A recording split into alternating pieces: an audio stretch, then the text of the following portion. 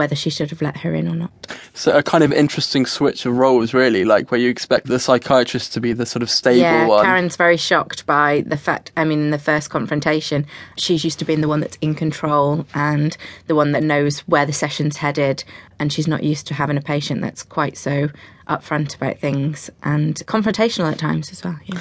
So your first novel, How I Lost You, was kind of equally dark in subject matter? Yeah, different ways, but equally as dark. It's about a woman in a psychiatric institute accused of killing her son. What draws you to psychiatry and psychiatric units? I studied psychology in university, and I just had a baby boy when I wrote How I Lost You. So a lot of the emotions of having a baby were very close to the surface.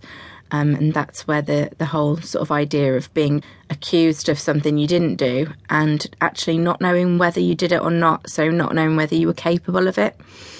So How I Lost You is a lot about what we're capable of and whether we know what we're capable of when we're put in different situations to our everyday life. Kind of when you're put in extreme situations, how will you react? I think having a baby is extreme. But it was extreme for me. Yeah, definitely. So what about for this new novel? What kind of research did you have to do?